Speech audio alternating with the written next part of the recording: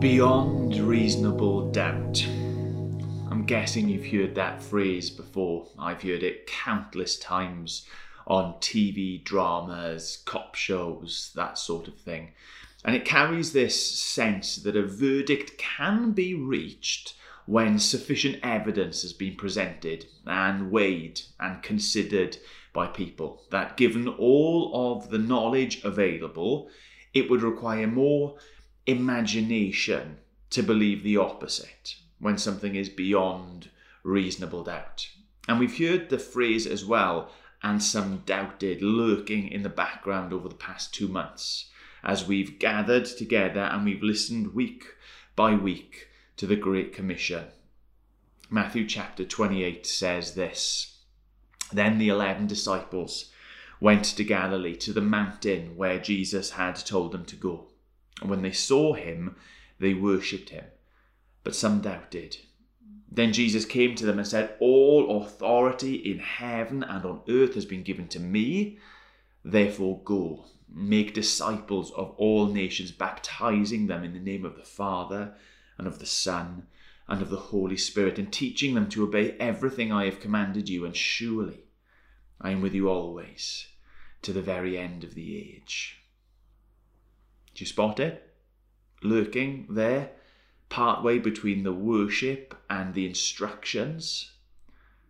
Doubts. Some doubted. A lot of ink has been spilt over these doubts. Was it all 11 disciples gathered there who doubted, or just some of them? Was it them who doubted at all, or was it a larger crowd that was gathered there? What was it that they doubted? I even listened to someone this week who suggested it was themselves that they doubted.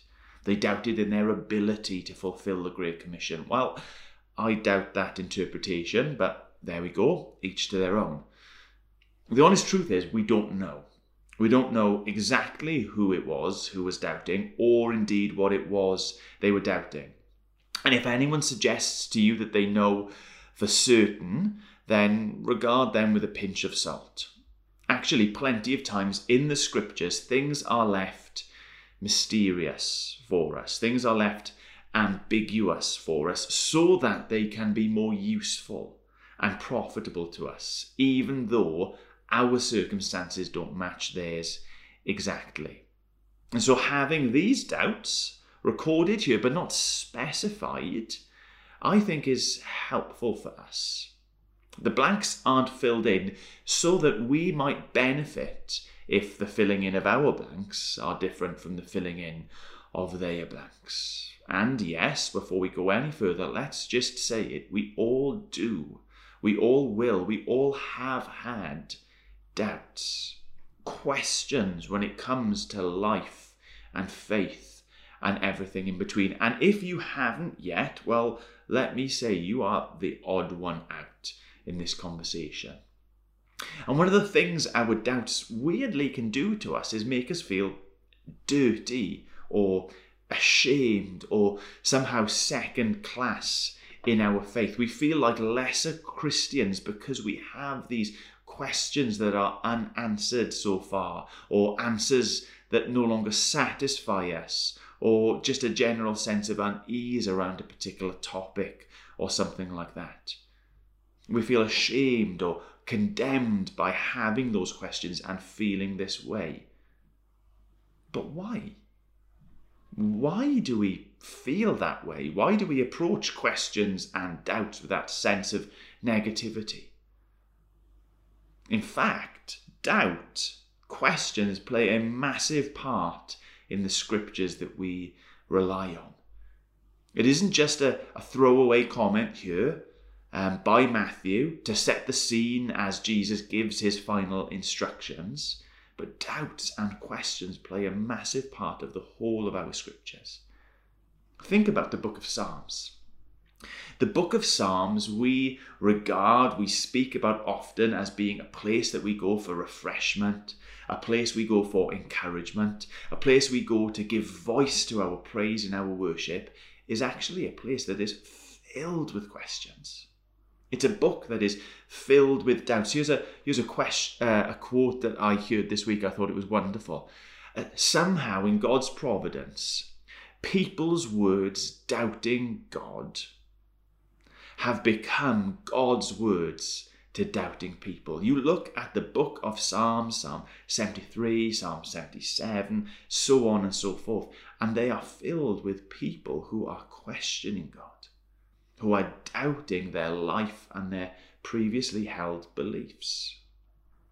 Or, if you wanted just to concentrate in the Gospel of Matthew, where we find the Great Commission and this particular scene of doubting, doubts haven't here appeared out of the blue. We have in the Gospel of Matthew and in the other Gospels the story of John the Baptist. John the Baptist, the one who recognized Jesus even when they were both still in the womb. The one whom Jesus spoke of and said that there isn't a greater human being than John the Baptist. He had doubts about Jesus. You know, when he was in prison, when he was facing the prospect of losing his life, he sent some of his own followers to go and to ask and to question Jesus, are you really the one who is to come? Are you really the one who I was living before, preparing a way for? He had doubts. Or famously, Peter the rock, the one on whom Jesus said he would build his church, the one who, out of all the disciples, had the courage and the boldness, first of all, to stand up and say, you are the Messiah. Do you remember the story of him? Out on the boat in the storm, Jesus walking on the water, Jesus inviting Peter out onto the water, Peter himself walking on top of the waves, but then he doubts. He doubts what's happening. He doubts Jesus and he begins to sink and Jesus has to rescue him. Or even if we just look at the Great Commission, you know, these doubts must have been expressed in some way for Matthew to write the detail in.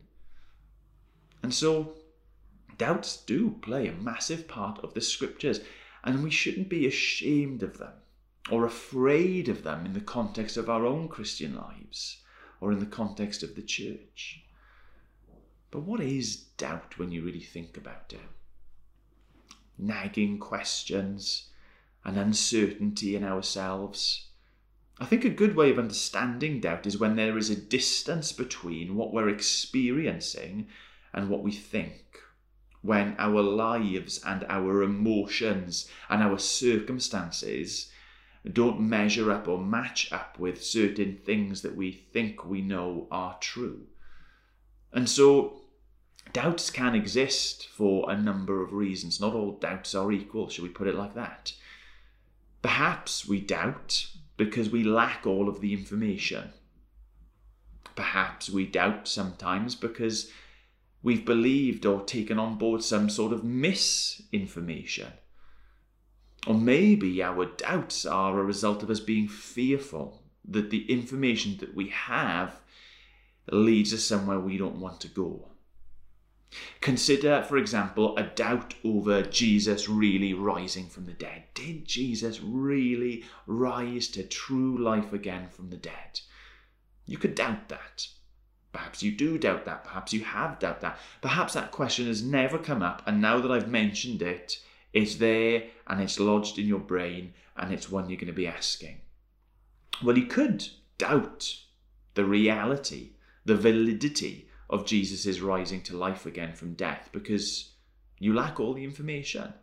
No one has ever shared with you the overwhelming evidence that that really happened, the changed lives of the disciples, the number of references and corroborating evidence from different sources that we have, the fact that there is no evidence that a body was ever found or presented, and that all of the other explanations don't hold water. And so you doubt because you just haven't had all of the information yet. And when you seek that information, when you find that information, well, then the question goes away. The distance shortens between what you know and what you're living. On the other hand, you could be doubting the reality of the resurrection, of Jesus' rising to life again, because you've heard someone say something that's untrue and you've believed that. For example, it's been suggested that the idea of Jesus rising to life again was something that was invented years, centuries down the line and added to the gospel accounts. People make that sort of proclamation, but it's not true. The fact of the matter is that the very earliest records, even letters written by Paul within a lifetime of those who had witnessed the resurrection, contain the important news that Jesus truly rose to life again. And while people might spread misinformation elsewhere, you needn't believe in those. So you might doubt because you've heard something that isn't true, that it's actually a lie. Or you might doubt the third reason because you don't really like where that truth leads. You haven't heard any lies about Jesus' resurrection. You might have heard someone like myself or Jamie waxing lyrical about the evidence for the resurrection, but it still doesn't sit right with you because you don't like where it leads. You don't like where it implies. If he rose, he must be who he said he was, and that must mean that there is a God of heaven to whom we are each answerable to. And you don't like that idea. See, our doubts can come from lots of different places. You could put it like this. Sometimes we're just oblivious, and that's why we have our questions. Sometimes we're confused, and that's why we have our questions. Sometimes we're just weak, unwilling, unable to follow the evidence where it leads. This morning, I just want to quickly run over some suggestions of what we should do when we doubt, of how we should proceed when we have questions that we feel like we can't find sensible or reasonable answers for. And I'm going to suggest that we do three things. Firstly, don't hide those questions. Secondly, question our own assumptions. And thirdly, come to him who is the truth. Firstly, don't hide those questions. All the examples I've kind of given you this morning of those people in the book of Psalms, of John the Baptist, of Peter, of these disciples gathered here, they are all proof that shoving it down, trying to put a lid on it and live life and pretend as if we have no doubts and we have no questions is not really an option. You might have been advised really poorly in the past just to have faith. There are some things that we just need to close our eyes and to have faith about. Well, let me tell you, someone who suggests that's a reasonable way forward doesn't truly know what faith is. What they mean is that we need to just have a larger imagination. We just need to be able to make something more up in our mind.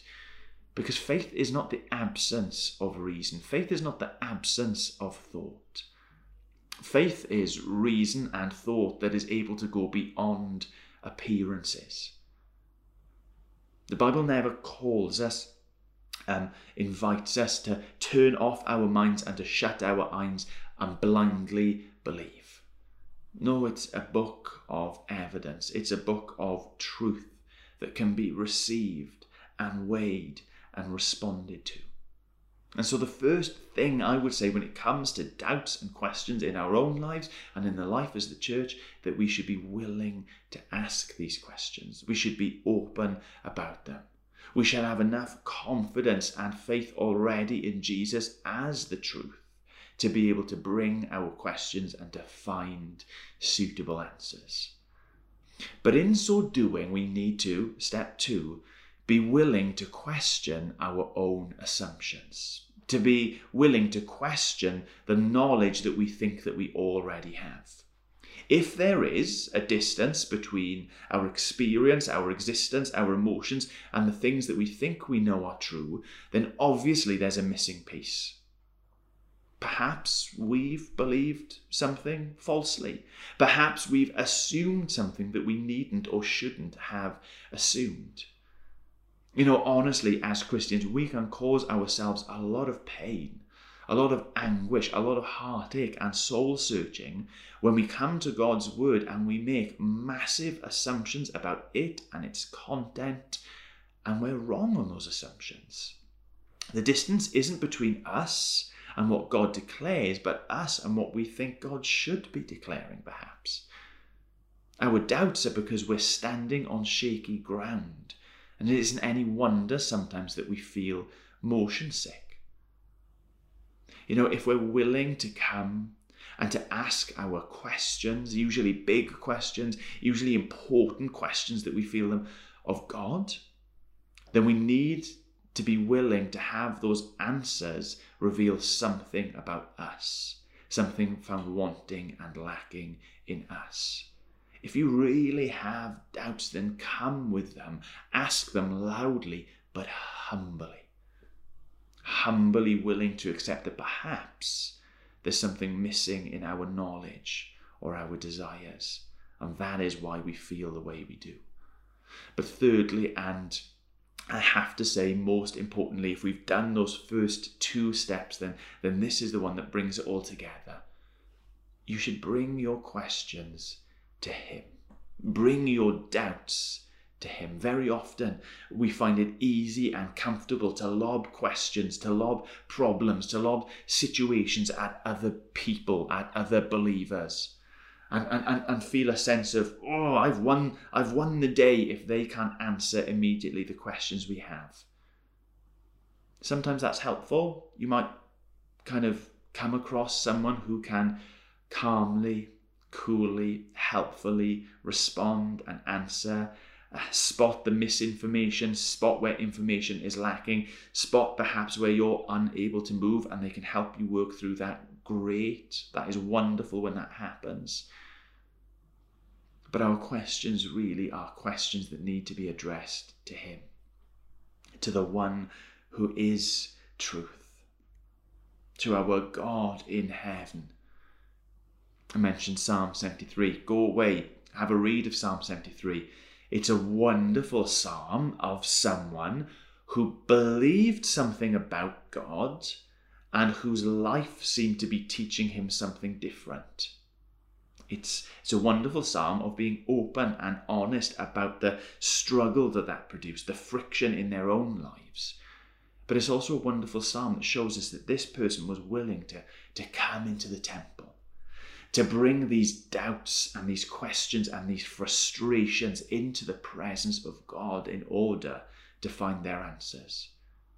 Think of John the Baptist there, stuck in prison, confused about how Jesus would be the one coming after, who would restore the kingdom, who would fix all things, who would conquer and defeat the enemies. And he sat there in prison and he is facing death. What does he do with that? He sends people to go and question Jesus, not to stew in it on his own in his prison cell, but to go and to find out and to hear from Jesus himself. What about Peter? Walking there on the water. If you've heard the story taught, you'll have heard it taught, that he has his eyes fixed on Jesus, but then he takes his eyes off Jesus. He looks at the waves. He looks at the sea beneath him. He looks in at himself and he begins to sink. Well, where does he turn? In his doubt, in his drama, he calls out to Jesus, Jesus, rescue me. And what about these disciples here in Matthew 28? Up on the mountain, worshipping and doubting. Well, they're there. Doubts and all, they have gathered, they have come to Jesus to listen to what he has to say. And there can really be no greater lesson for us than this, that when we have our questions, we should be diligent, we should do our study, we should be open and honest about them with one another. We might be able to serve one another and help one another and pick one another up. But the very one thing that we have to do is bring our questions, bring our doubt, bring the friction that exists in our lives to him. Bring them to him. Be open and honest, first and foremost with him, the one who is truth. Let me give another example. of the sort of doubt that we have, the sort of question that we have that comes up periodically for each of us. And it's the doubt that springs from suffering. We think that God is good, that God is loving and kind, that he wants what's best for us. We intuit that, and Scripture reveals that to us. We think that God is powerful, all-powerful, able to do anything that he wants and wills. We intuit that, and Scripture declares that for us. And yet we sit in a world that is full of brokenness, a world that is full of suffering, a world that is full of pain and hurt and tears and hunger and thirst and death. And we say, Lord God, if you are good, if you are powerful, you would and you should have done something about this. Can you relate to that sort of question, to that sort of doubt? Well, let's work through the pattern that I've suggested this morning. The first thing is, don't shove it down. Ask the question. You won't be the first person to ask it. You won't be the last. Church history is littered with people who have honestly and heart-wrenchingly tackled that question. The Bible and its authors is full of people who have lived in that very dissonance. The kind of the pull in the two directions of what they're experiencing and what they've come to believe is true about God. Christians have asked and struggled with that question. They've decided not to put a lid on it and shove it down, but to bring it out into the light to see if an answer can be found. And in so doing, very often it means, number two, challenging some of the assumptions that they have. The assumptions expressed are that God is good and kind and loving, that God is powerful. I don't suggest that those need to be challenged, but the assumption is also this, that just because we can conceive of a way of God putting things right, that he must do it our way, that our best way should be God's best way. Do you see what I mean by that? God's plan to solve the problem needs to be our plan to solve the problem. Well, that needn't be the case, need it? That is an assumption that we are making.